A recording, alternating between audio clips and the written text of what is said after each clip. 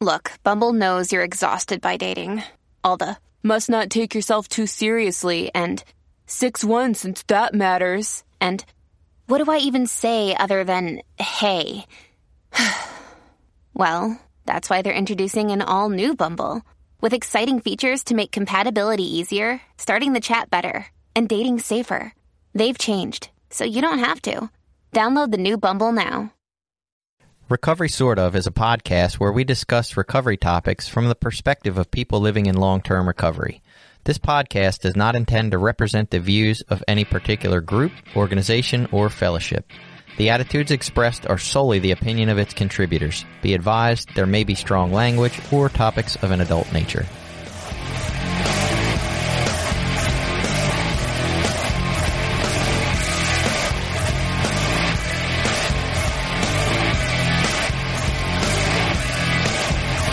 Welcome back. It's Recovery Sort Of. I'm Jason, a guy who has been to Al-Anon once or twice, and I'm here with... I'm Billy. I'm a person in long-term recovery. And today we are wonderfully joined by the Public Outreach Coordinator for Al-Anon in the Maryland and District of Columbia area, and that is Adalia. Hi, Adalia. Hi, guys. I'm really excited to be here today.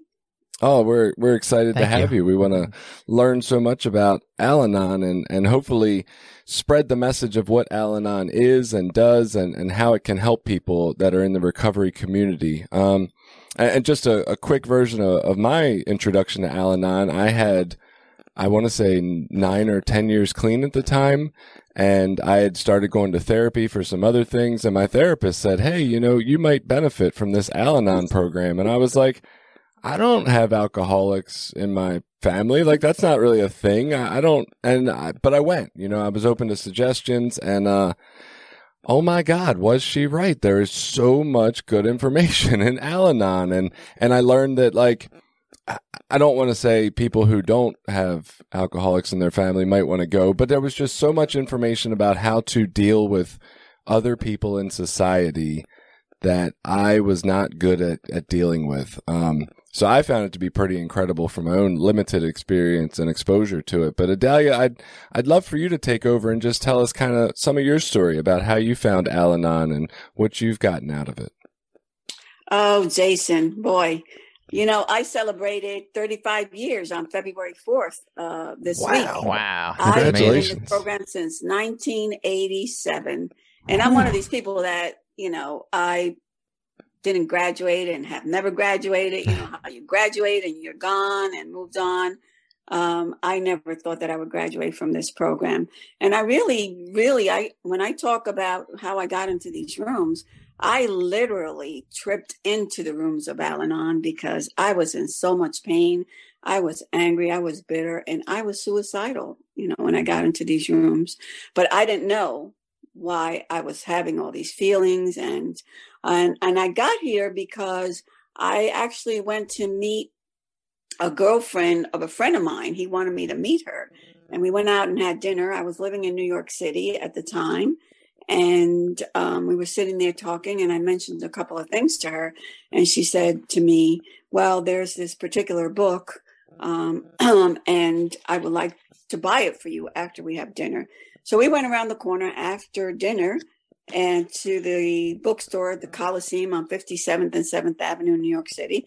Walked in, she went to the back, got the book, handed it to me and said, read this and you're going to, something's going to happen. Something new is going to happen for you. You're going to realize that there's more to the life that you're living.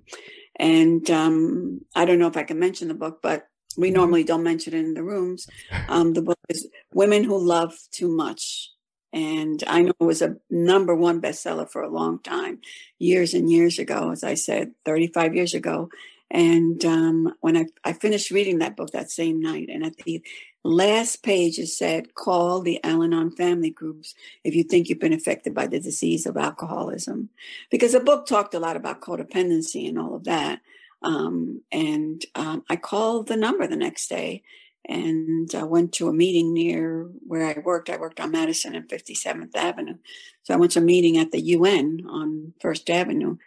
And it didn't really call to me because there was a lot of angry people there. Could you imagine? I was angry and bitter, and I thought there was a lot of angry people there. So so I left that meeting, and on the way home, I sort of was like very disappointed, but a little voice inside me said, call the number again. So I called the number again, and there was a meeting near where I lived. And I was living at that time in Weehawken, New Jersey. It was just a little path that I used to take the PATH train into Hoboken and then get to my apartment in Weehawken, New Jersey. And there I was, the following Wednesday, I went to that meeting, and that was my home group for 7 years before I moved to Maryland.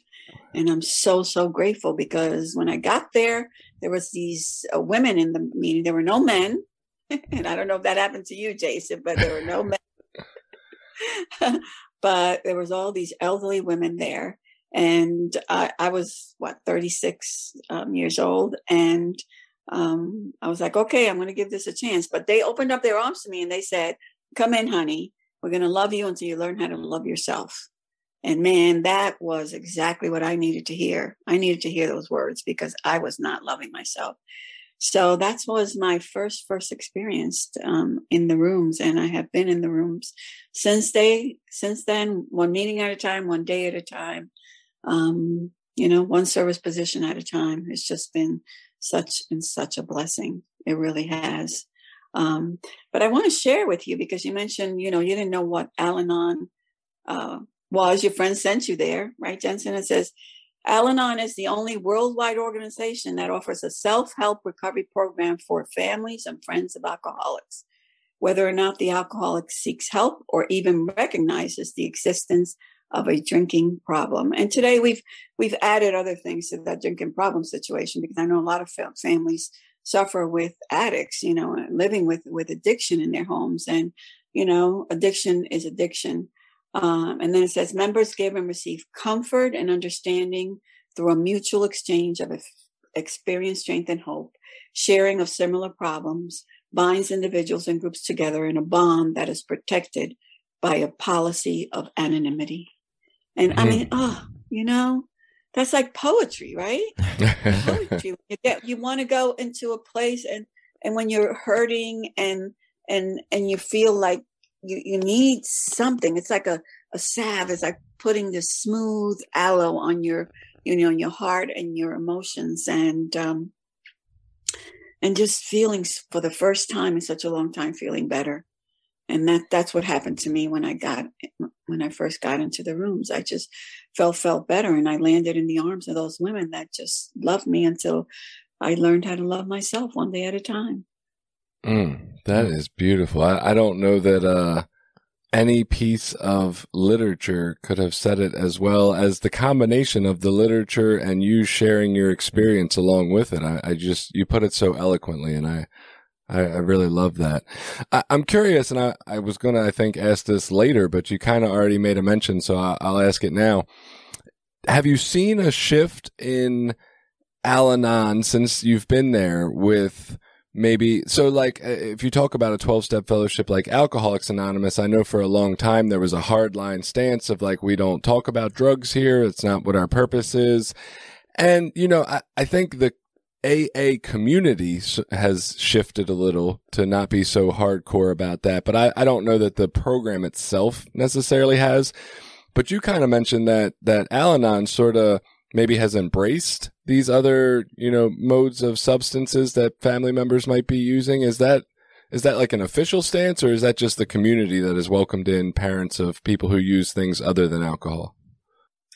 Well, Jason, I am a past delegate. I didn't tell you that. And what that means, that I was representing all of Maryland and District of Columbia at the worldwide conference of Al-Anon. So I did that for 3 years. And these discussions are being had at that level. We are continually talking about that, because what we have found out throughout the years, and especially I would say within the last 10 years, more so a little bit at a time, it seems to be getting to that place. And because of all this opioids and all these things that have been sort of spread into the communities that we all live in, right? We have gotten to a place where it's about embracing that person that comes into the rooms that is being affected by somebody else's addiction, by somebody else that is going through and is experiencing something, because the effects of whether it's an alcoholic or an addict, the effects on the family are still the same. We make them gods in our lives. We get obsessed with them. We try to control whatever it is that they're doing.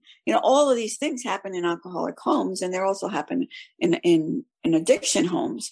So what we've done is we continue having those discussions. We are not, and the discussions continue to be more open and more open to the fact that we have to embrace these situations in the rooms of Al-Anon, that we would never, ever throw anyone away and out of the rooms of Al-Anon because they're dealing with an addiction versus an alcoholic situation.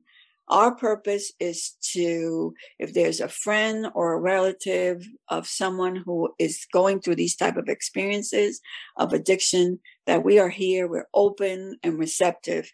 And, once you get into the rooms of Al-Anon, again, it's keeping the focus on ourselves, right? And what we do and what we bring and how we participate and how we contribute to these type of addictions in our home. Because a lot of times all of us don't even understand how we're contributing to this situation. We call it the 4 C's. We didn't cause it. We can't cure it. We can't control it, but we do contribute to it. And the way that we act, our behaviors and our attitudes, if somebody's in our home and we're yelling and screaming at the addict or the alcoholic, these are our behaviors and we have to take responsibility for them. So coming into the rooms of Al-Anon, I know for me, taught me to, once I started to focus on myself and I started to understand what powerlessness was all about, that I couldn't change these people in my life. I am the daughter of an alcoholic. I am the younger sister of an alcoholic who has passed away. I am the older sister of an alcoholic and a drug addict who has passed away from this disease. Okay. I am the aunt of a niece who took her life through this addictions. So it doesn't, I can tell you that it's all for me been a part of the same thing. And so my voice at these conferences that I attended and continue to be a part of the Voice of Al-Anon is to help them in those rooms understand how important it is for us to be inclusive instead of exclusive, and I continue to speak on that.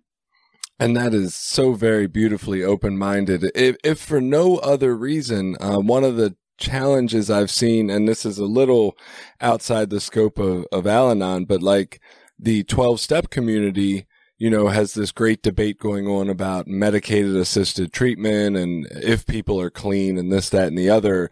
And what I've seen some people say is, well, there's a 12-step program for people who are on these maintenance programs, which is great unless that's not located in your area. And from my experience, there is a companion program to Narcotics Anonymous called Nar-Anon, which you would say, oh, well, let's just push the people there.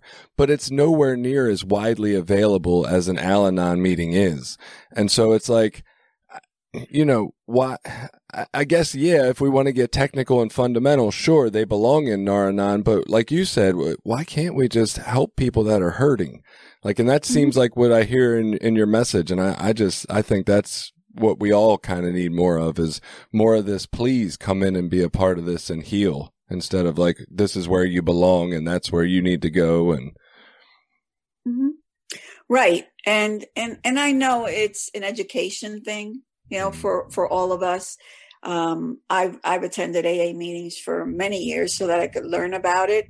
I found myself actually, when I sponsor women in Al-Anon, I use the big book, and it's not conference approved for Al-Anon. I can't read from it or use it in the Al-Anon rooms. And I respect that because I love Al-Anon and I want to keep it as pure as possible, right? For those that really need it. But at the same time, I have educated myself because, for me, one of the things that I have found out throughout the years is that, and when I sponsor women, I tell them, you have to really educate yourself in what it is that you're dealing with. Because if you don't educate yourself, then what happens is we fill our minds up, it's our thinking, right? That makes it so. So we fill our minds up with all these things of what could be the shoulda, woulda things that what it, could be. So if you educate yourself, you'll be able to be more open and receptive to what it is that you can bring to the party at any given point. I have never been to an Nar-Anon meeting. I've only heard, stories about it.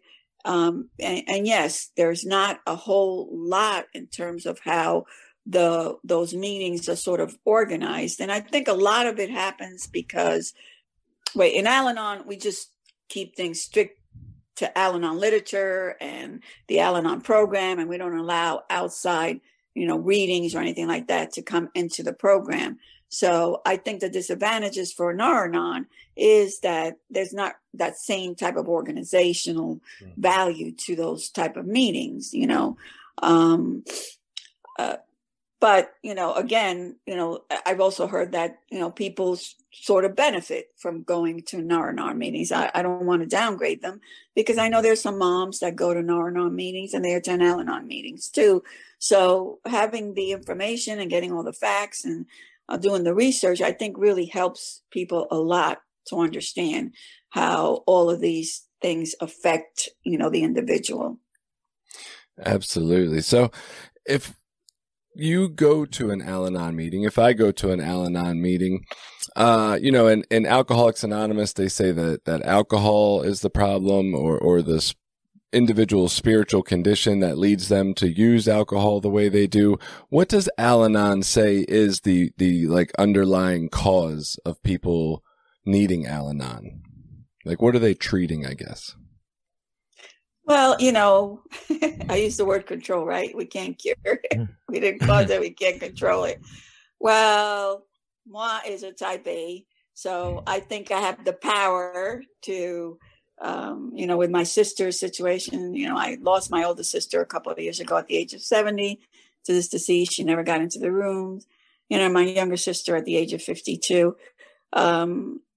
For many, many years, I tried to help them understand what it was that they were doing, how they were doing. And then what happened to me, I got so obsessed with them. I have a friend of mine who's also been passed away in the program of something else. She used to say, how empty am I if I'm so full of you? Mm-hmm. And that's what happens to us. We get so full of these individuals and think that we can, change their behavior and change their consciousness and help them get clean and sober. I mean, when we get into the rooms of Al-Anon, what the advantages of being into the rooms of Al-Anon, and everything about Al-Anon is spiritual. Lois Wilson said that at the beginning, because when Bill Wilson handed these steps and traditions and the concepts which came later to Al-Anon, he made an agreement with Lois to, talk about the fact that everything about these programs are spiritual. And that means, to me, spirituality to me is that how I live my life and how I speak align with each other, right? Mm-hmm. And so when people come into the rooms of Al-Anon, and what I would say, come into the rooms of Al-Anon, so basically you can learn how to take care of yourself and do things for yourself and keep the focus on yourself so that then you can let go and, have some type of spiritual program in your life. For me, it was letting go and letting God and knowing and understanding that I didn't have the power to change anyone or anything, even though I thought I did. And the other part of that, I thought that I was God. And that I had all the answers for all of the addicts and alcoholics in my life. And I didn't.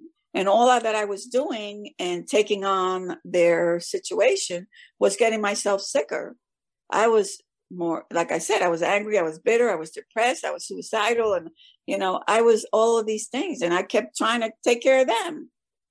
So the bottom line is when people come into the rooms of Al-Anon, we help them step back and start to look at themselves, start to do more self-care, because self-care is very important.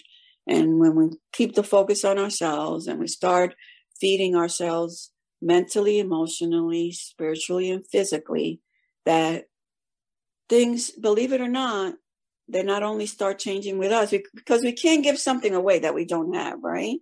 And we're trying to give something to somebody else that we're really void of ourselves. So once we start making those changes in our lives, sometimes, and I'm not saying all the times, we can see how those changes start affecting other people around us too, outside of us. And it's really incredible. I mean, I've seen it over and over again. And sometimes it doesn't work. Sometimes the situation gets worse. And sometimes the addict or the alcoholic passes away, you know, and we don't have any control over that either, you know. But the bottom line is that we put the focus on where it needs to be, and we put the control on where it needs to be on ourselves. And in feeding ourselves, we'll be better able to deal with the situations as they arise, because they do arise. And life happens, you know, life happens. Whether it's through the addicts or the alcoholics, life is always happening. You know, that's a very therapeutic type of view when a therapist operates from a systems perspective. You know, they talk about the idea that, you know, it's kind of like if you had an assembly line and you put all these ingredients in and you get your product at the end. And when you switch one of the ingredients, it changes the final product, right? And that's, you know, very much what you're talking about. When we change one of the inputs in our system, which could be us, changes happen to the whole system. And that doesn't always necessarily reflect what we hope changes, right? We hope we change and then our struggling partner changes for the better, so to speak. It's also possible that sometimes we change and then that relationship or system ends and breaks apart. But usually if you change a piece of a system, the system itself will change in some direction or another. It's not going to carry on in the same, you know, routine or spiral that it is. So there is a list of questions for people that they can ask themselves about their life on the Al-Anon website, and I'm going to post a link to that in these show notes so that people can easily access it. But to kind of go along with that list, what would you say are some, like, maybe their personal experiences for you or just things you've seen time and time again that would be good indicators for somebody who's sitting at home and thinking, I wonder if Al-Anon would be good for me? What kind of behaviors would you see in their life that maybe would say, yes, please run to a meeting? Wow. Great question, Jason. Well, I did a little bit. I have all my stuff here. I mean, I literally have tons of books, but you know, one of the first things that I always try to bring to mind is, you know, and I'm just going to drop the word in there, is denial, right? Being in denial tends to put us in a place of, oh, I'm just going to look the other way and all of this is going to go away. Well, that's not how it happens. Right. And I have this thing that when I sponsor women, I walk them through, is because we first have to recognize that something needs to change. Right. And then we have to become aware of what needs to change. And then once we become aware of that, then we have to accept that something needs to be changed. And I'm using the word denial very loosely here, but how do I accept denial in my life? And the only way that I can be able to accept denial in my life is to be able to see how I have always lived a life of looking the other way, even though the questions would pop up in my mind. And then I look the other way and go like, yeah, this is too going to pass like everything else. And then once I accept, then I can surrender whatever that situation is, and then we can let go of whatever it is.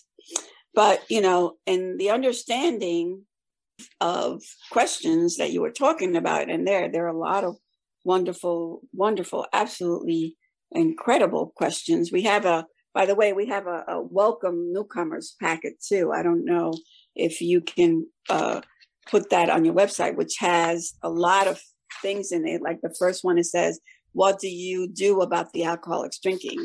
It has some pamphlets it's in here.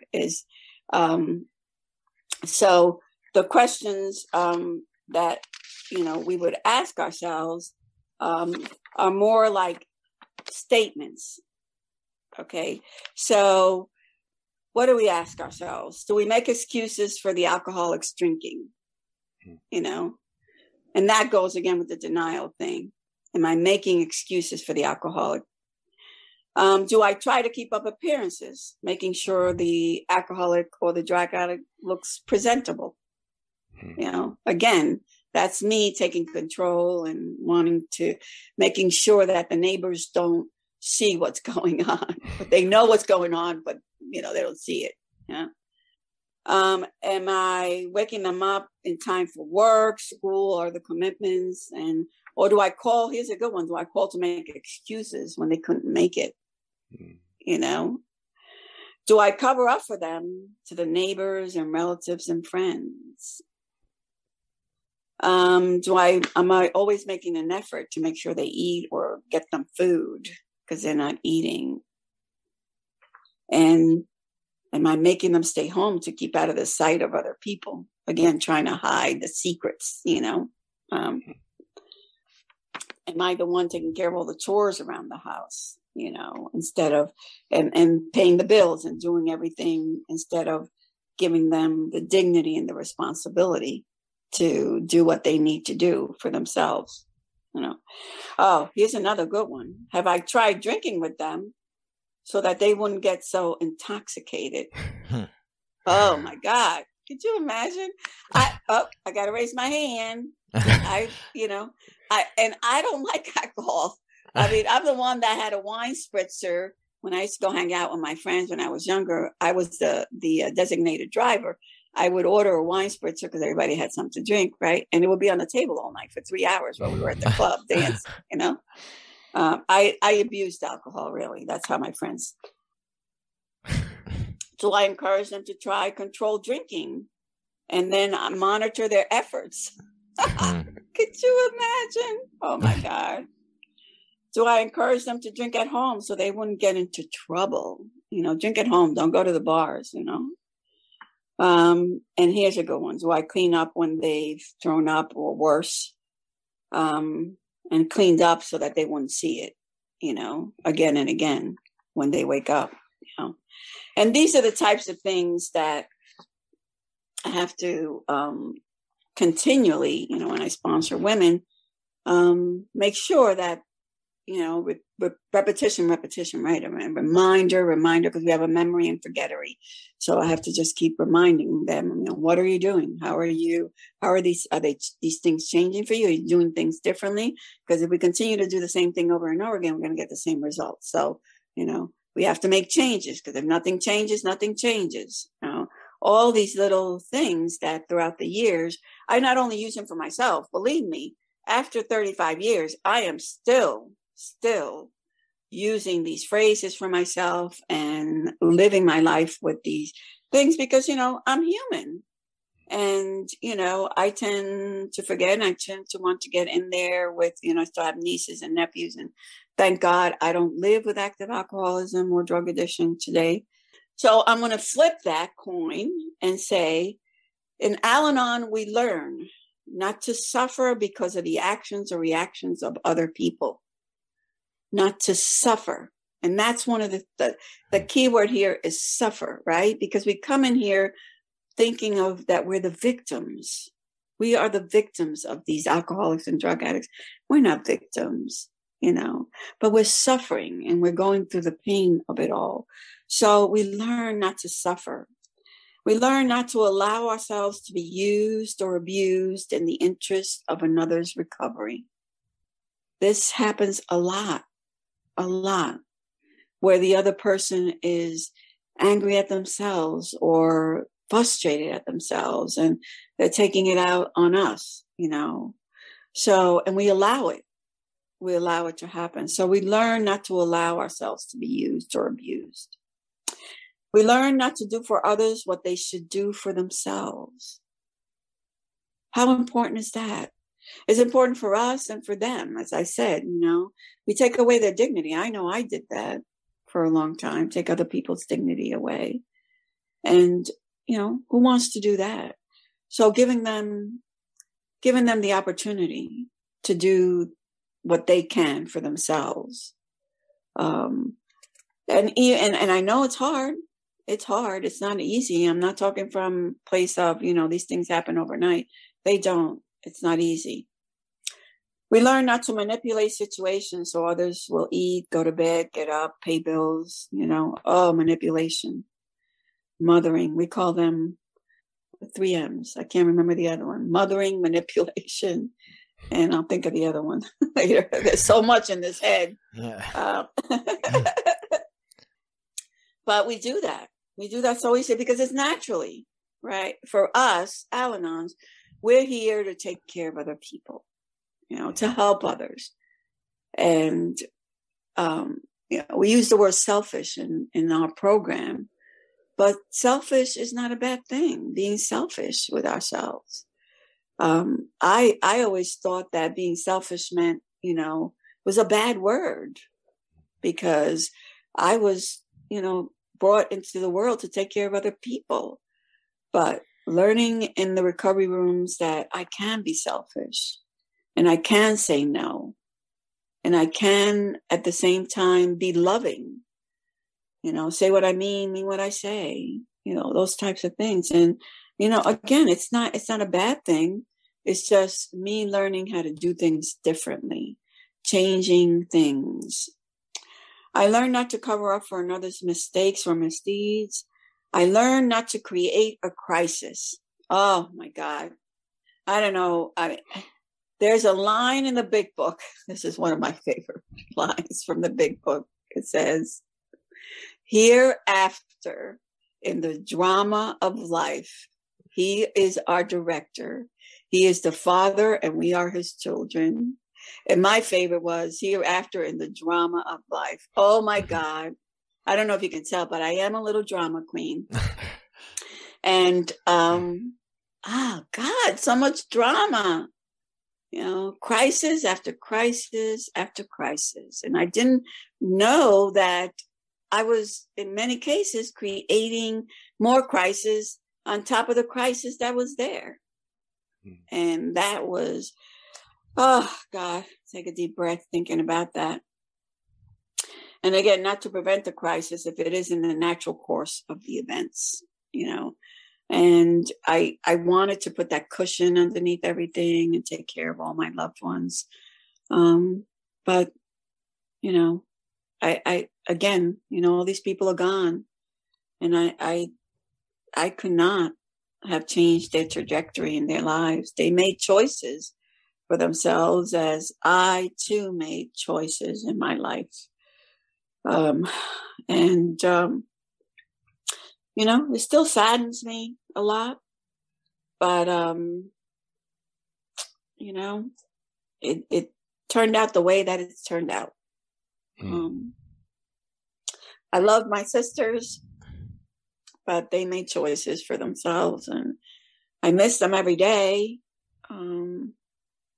Because we did have a lot of wonderful times together.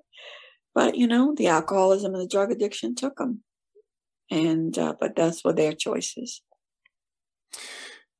This is probably a difficult question to answer, but based on your experience of people you've seen around the rooms or the program, do people who lose their qualifying partner or member, do they tend to stay in the Al-Anon program afterwards, or is there a tendency that they don't need it anymore? Okay, so here's another part of my story. So how I got to Maryland, I moved to Maryland because I met a man at a church retreat. And we found out that we had a lot of stuff in common. And so we got married. He was in AA and I was in Al-Anon, and we met at a church retreat in Pennsylvania, in Allentown, Pennsylvania. So I commuted back and forth for 6 years. Eventually, I moved down here to Maryland. He was very active in AA. He was short of, he died in February, and in February 2004, in July of 2004, he would have been in the program 20 years. And when he passed away, and like I said, we were both very active. I was very active in Al-Anon. He was very active in AA. And when he passed away, this program, and I made one phone call from the hospital. And within minutes, I could tell you, between 10 and 15 minutes, the emergency room at Howard County was filled with AA people and Al-Anon people. That was in the middle of the night. And it was unexpected. He died 12 days after a knee replacement from a blood clot bursting in his brain. He was clean, and, he was going to meetings and doing a lot of, like I said, service work. So what do I do after this, right? For 2 weeks, these people carried me and held me and loved me. All my house was a revolving door, Al-Anon people, AA people, food. It was just, I can't begin to tell you what. I was being carried because I was numb, right? And so the question is always asked of me, why do you keep coming back to meetings? You don't live with active alcoholism. And, well, I'm an adult child of an alcoholic. And as I mentioned, I have had all this alcoholism in life. So I'm going to keep coming back. I'm a lifer. I have a little tattoo in my hand with the Al-Anon symbol on it. So I'm a lifer, in the rooms. But getting back to your question, that was my story. And I will continue to, because I can never give to Al-Anon what it's given to me. Right. So in the rooms, I do see situations where people have lost their qualifiers and they stop coming to the meetings for a small period of time. Because then what happens is I'll go to a meeting and that person walks in. And then they have realized after a certain period of time that what's in these rooms is a way of life. It's a way of life for them. No matter what experience they've had with the qualifier, that they found out that at their jobs and with other relatives in their lives and just family situations, that they need these rooms. So yes, they might leave, but eventually they do come back and come full circle back into the rooms of Al-Anon and realizing, and that happens more often than not, where they realize that they really should have stayed.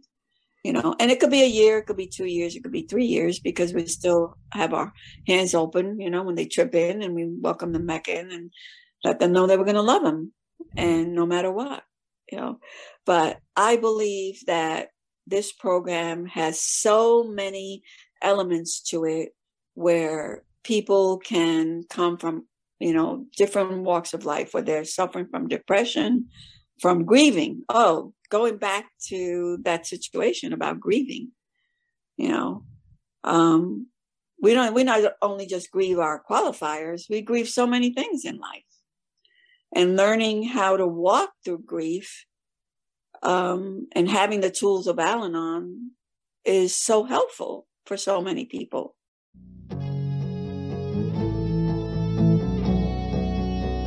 This episode has been brought to you in part by Voices of Hope, Inc., a nonprofit recovery organization made up of people in recovery, family members, and allies. Together, members strive to protect the dignity of those that use drugs and those in recovery by advocating for treatment, harm reduction and support resources, and mentoring.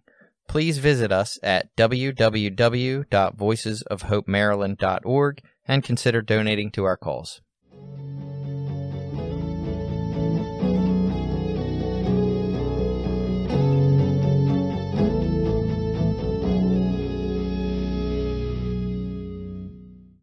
And now let's talk a little bit about what's been going on the last over 2 years, right? Where we have been secluded and isolated in the room, in our homes. Getting onto an Al-Anon meeting opens up new doors and possibilities for us to not only explore more about ourselves, because I know I've been broken open in a different way, but for people to start doing things for themselves, even to log on to an Al-Anon meeting and listen, sacredly listen to what's there. And it might work, we ask people to come to at least 6 meetings. And, if it's not for them, it's not for them. But at the same time, we might hear something that will help us with our grief, with our isolation, with whatever it is. And so, again, I will go back and reiterate to the fact that there is so many things that are bubbling up for so many people right now. And if they need some type of support, of love, of just someone listening. And of course, I'm not asking people to just come and verbally start throwing verbal stuff into the meetings, because we do have some restrictions at the meetings where we ask people to strictly stay to recovery, right? Or speak on recovery and what's going on there. That's important. But I think the sacred listening aspects of it helps a lot too. Question along the same lines, a little bit. I would imagine most people that walk into their Al-Anon meeting for the first time are probably currently struggling with an active alcohol user in their life. How many people, or maybe I should even ask, are people welcome? Because I know there is, you referred to an adult child of an alcoholic. There's a whole separate program now for that. But are people welcome who maybe don't have a current qualifier in their life, but are feeling like the lasting effects of being raised in a home with an alcoholic? Of course. And you know what? That's a really good question. And I'll tell you why, because I have found out in the rooms too, what happens is a lot of people will come into the rooms, and because of, like you, Jason, a therapist sent them into the rooms. And here's the marriage, codependency and living with addiction and alcoholism. I remember going to CODA years ago, right? And because I had codependency issues where I always felt like the other person was more important than me. So I was taking care of them more than I was taking care of myself. So what happens in the rooms, and when people get sent to the rooms for whatever they're going through, issues that might come from them growing up in an alcoholic home or not growing up in an alcoholic home, that the therapist said, why don't you go to a couple of Al-Anon meetings and check it out? Once they're in there, they realize that maybe they did not have alcoholic parents, but maybe the parents grew up with an alcohol. Maybe they did have a great grandmother or grandfather who had alcoholism in their lives, or something. The lineage of the line goes so deep, right? Sometime that we don't know exactly when we're in the rooms why we're there. But as we keep coming back and we're sitting there, we start to link things together and see how somehow we have been affected. Because one of the other things that I found out in the rooms is that while somebody might have not grown up in an alcoholic home, they grew up with a parent or a sibling that had mental illness. When you start lining those things up, you start seeing all the things that correlate, with growing up in those type of homes and how those situations made us crazy. We talk about the elephant in the room, right? There's an elephant in the room and nobody wants to talk about it. The denial, going around the elephant, walking around the elephant, it's happening. It's the same thing happens when you're talking about mental illness. Is that big elephant in the room. And I believe, this is my belief, again, somebody in Al-Anon might listen to this podcast and go like, what is she?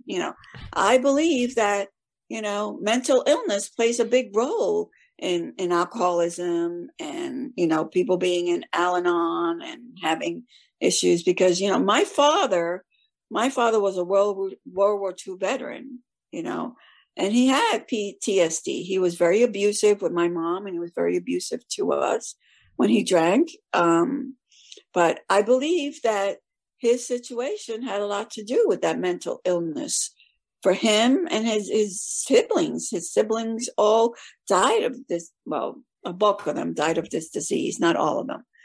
But, learning about whatever you need to learn about in the rooms, at least is the start for people to begin feeling out what it is that they need to do. And again, coming to the rooms, listening and seeing what works for you. And then maybe one day you start sharing and start seeing how and what has affected you in the way that it's affected you. And you could see the correlation in why you really belong in the rooms of Al-Anon. And I'm so glad you said that, because that really speaks a lot to my experience. I was sent there. I was like, I don't get it. Who do I talk about as being the person for why I'm here? And, my father, there wasn't a ton of alcohol in my home. My father drank very occasionally. It wasn't a thing for him, but he struggled deeply with depression. And, as I learned later in my life, like, his behaviors were very much what we would call the dry drunks behaviors, right? He was angry, he was miserable, and these mental health challenges like you're talking about really make people struggle to connect. And so they're very detached. And, there's some aspect of that relationship that left me wanting and thinking I wasn't enough to connect to, and all these factors, and like learning in that Al-Anon process of like, wow, I feel the same exact way affected as all these other people in this room. And I can relate so much when they share. So it was a little struggle to get past that I don't have an alcoholic part and that feeling, right? Because I wanted to be a part of, but man, yeah, if you feel that way, please go to a meeting and give yourself a chance, because there's such beautiful information in this program. And if you stay open-minded, if you stay open, because if you don't walk in there and go like, oh, this is not for me. These people are, crazy. They're just like, the other thing is I always laugh about this, because in AA, they always think that in Al-Anon, where they're talking about them, it's a little ego trip, right? But no, we're not in there talking about any of them. We're in the rooms really trying to work on ourselves and doing the best we can to bring some type of reality to what it is that's going on in our lives, and what we can do to make the situation better for ourselves and all those around us who are suffering. And I think back to my sort of, I'll say, introduction to Al-Anon was from my mom. When I was in my addiction, she went to some Al-Anon meetings, to try to get support. And what she had came back and said was, well, I don't think that's for me, because you're an adult and you don't even live at home with me. And I think her expectation was that they were going to somehow teach her how to deal with me. And that, from my understanding and what you've kind of explained, is that's not the process. The process is that you come in and use these 12 steps and get a sponsor and work on yourself, and the addict or the alcoholic needs to be their own person, but that you come in and make the changes in yourself to become a healthier version of you, as you described it, as a self-help program. Billy, that's wonderful. Thank you for sharing that. I really appreciate that, because a couple of things happen too for people that come, especially women, and I'm not saying, we have a lot of men in recovery right now, and they are amazing being there in the rooms with men. I love it. I love, to be in those meetings, and meetings with dual members, that helps a lot too, because we get different perspectives. But, I had a friend of mine who was in recovery, and she stopped coming to meetings, and who I love dearly. And she said to me, I stopped coming to meetings because I felt like the women in there were telling me to leave my husband, and I'm not ready to leave my husband. And I was like, who said that to you? And she said, well, I can't pinpoint anybody saying it. I said, well, only because I would have wanted to approach that person. In this area, a lot of people, and I would not have done it in a bad way. I mean, in this area, because of the service work that I do, a lot of people know me, and, they'll call me to ask me, things. But so I do the same thing. I'll call them and ask them how they're doing and, talk about different things. And she's like, well, I just got the feeling, that people were telling me that. And I said, no, we would never, ever do that. Tell somebody to leave their spouse. One of the things I always get asked that question when women that I sponsor, they'll say, should I leave him? And I was like, honey, I cannot tell you to leave your husband or throw your qualifier out in the street. You will know, every fiber, cell, and tissue of your being will know exactly when you need to do and take a step to handle that situation. I'm here to sponsor you through these 12 steps, help you learn more about Al-Anon and how you can contribute and be more of service. I'm not here to tell you, how to leave your spouse. I'm not here to tell you how to make your alcoholic better. Okay. Because that is, Billy, to your point, a lot of people, and they admit to that, after a couple of meetings, and say like, hey, you know what? I've been to 3 meetings already and you guys are not really helping me. I'm here to get, like the answer to how do I go home and get this situation cleared up, and we're like, keep coming back. That's all we say. Keep coming back because until that shift, that mental shift happens for that person, when they start realizing, no, we we can't tell you how to do, take care of this alcoholic or drug addict. We just can't do that. And we don't have the answers. And believe me, after all these years, I still don't have the answers. The only thing that I could do is speak from my own experience, strength, and hope, and how this program has helped me, be in a place that I am today. I'm in a place of having peace and serenity in my life. I still need this program. And I'll tell you very quickly why. I had hip surgery on January 17th.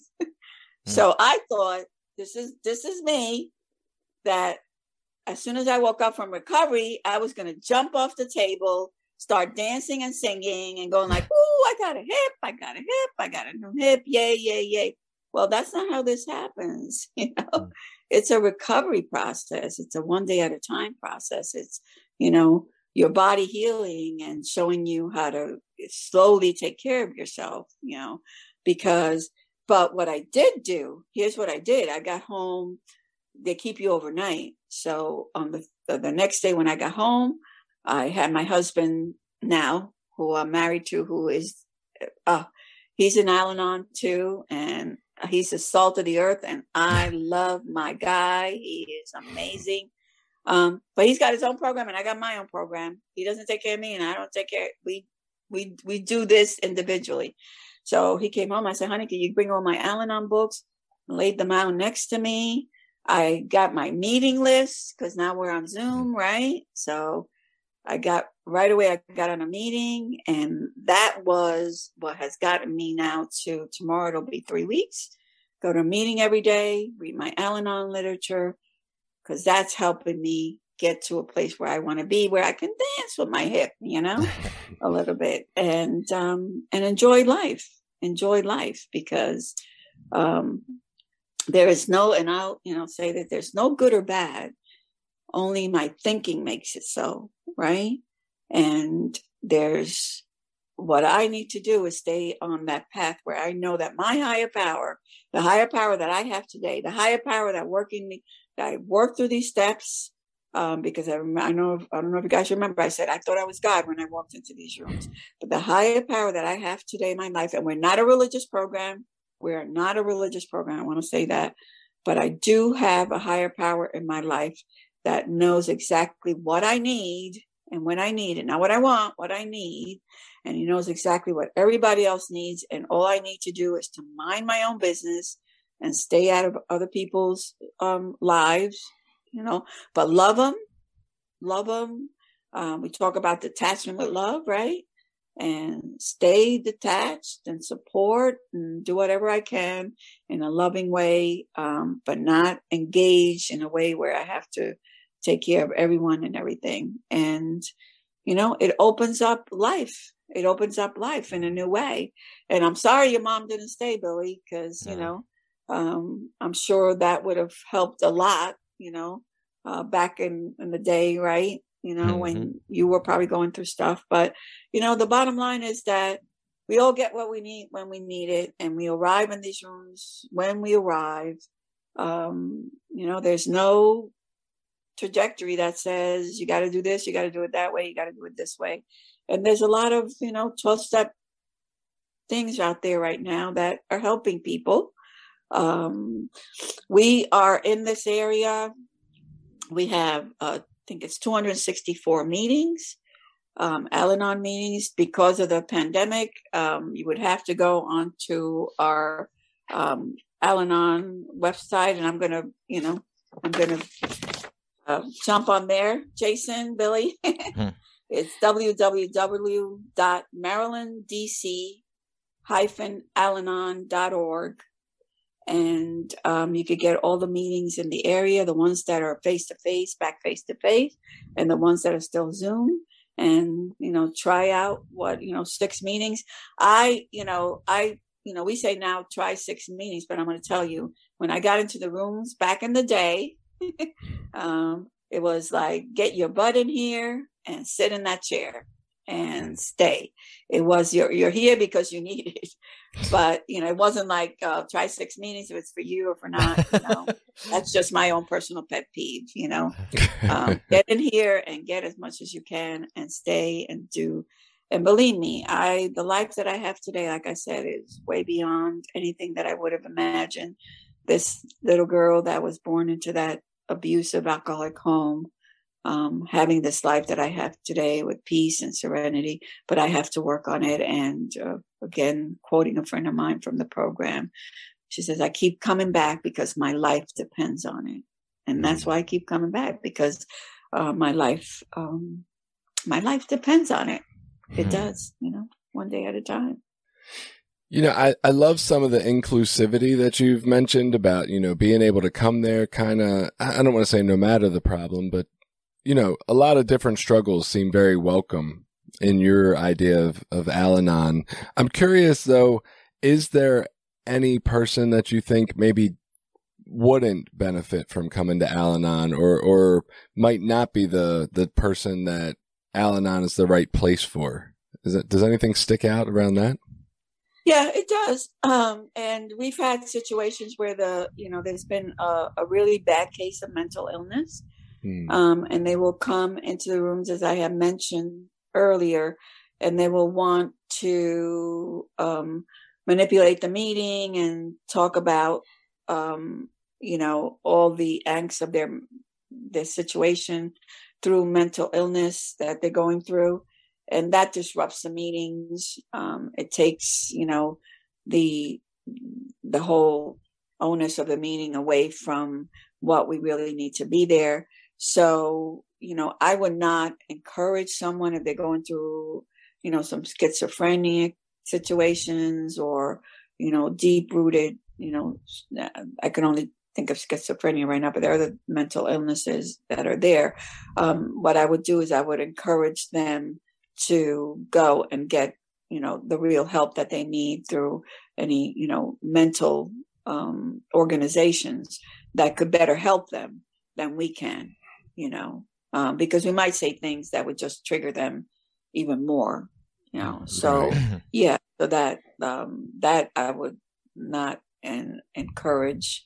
And of course, we would always welcome someone who is in a domestic violence situation to come and be with us, but we're not an organization that will, tell somebody what to do in a domestic violence situation. So we would encourage them to also go get the help that they need through whatever domestic violence situations are out there that they can help. I want to give a big push for, is it the 211 number? that has a list of organizations where you can, reach out to, and we're on there too for the area. And people can call there and get the help that they need and direct it toward the right organization that they might need at any particular time. Yeah, that's interesting you said that. I did a little bit of interning at United Way, and I was amazed that 211 existed. And I was like, if I've lived in Baltimore and don't know about this, how do other people not? Like, yeah, 211, it's a number. You can call it. It puts you right in touch with a social worker, and they can get you hooked up to all kinds of resources in Baltimore, whether you're struggling with a individual that's struggling with alcohol, whether you're struggling with mental health, whether you're struggling with financial resources, like they have access to a ton of material. So feel free to use that. That's what they're there for. Idalia, you have an incredible wealth of knowledge, which has been amazing to hear some of the nuances and guidance you've had. Is there anything, as we get short on time here, is there anything really important that you wanted to add into this? And I did want to mention, I will put that, the Maryland Al-Anon website link up on our site as well. Well, I just want to leave you guys with suggestions, and they're right here in our newcomers packet. Anyone can have access to this newcomers packet. We actually have it online. It's they could go on alanon.org /newcomer. And this packet is online. So we suggest you attend at least one meeting every week if you decide to go to Al-Anon. Talk to Al-Anon members in between meetings. And we do have now, even in the Zoom meetings, after the meetings, we have the meeting after the meeting via Zoom. So you can talk to them. Try to, if you want to stay in Al-Anon, we encourage people to try to find a sponsor, someone that they could talk to. And they might necessarily be a sponsor, just get phone numbers and people that they can talk to. And again, I love this program. I absolutely love this program. And I love what you guys are doing. It's amazing to me that in today's day and time, from 35 years ago when I worked to now, that we can do this, right? It's just amazing. And the more that we can get this word out to family and friends of alcoholics, that knowing that, our common welfare should come first, personal progress for the greatest number depends upon unity, and that we're all in this together. We're all in this together, and that no one needs to go through whatever they're going through alone. There's always someone out here that they can reach out to and help them walk through whatever it is they need to walk through. Because where two or more are gathered, there I know is my higher power and their higher power. So I'm really grateful to you guys, and thank you for letting me share. This has been very emotional. Thank you so much for coming on. Yeah, this was beautiful, Idalia. You've got an incredible way with words. And thank you so much for coming on, and we'll be in touch with you, okay? Thank you. Namaste. Namaste. Bye-bye. Have a great day. You too.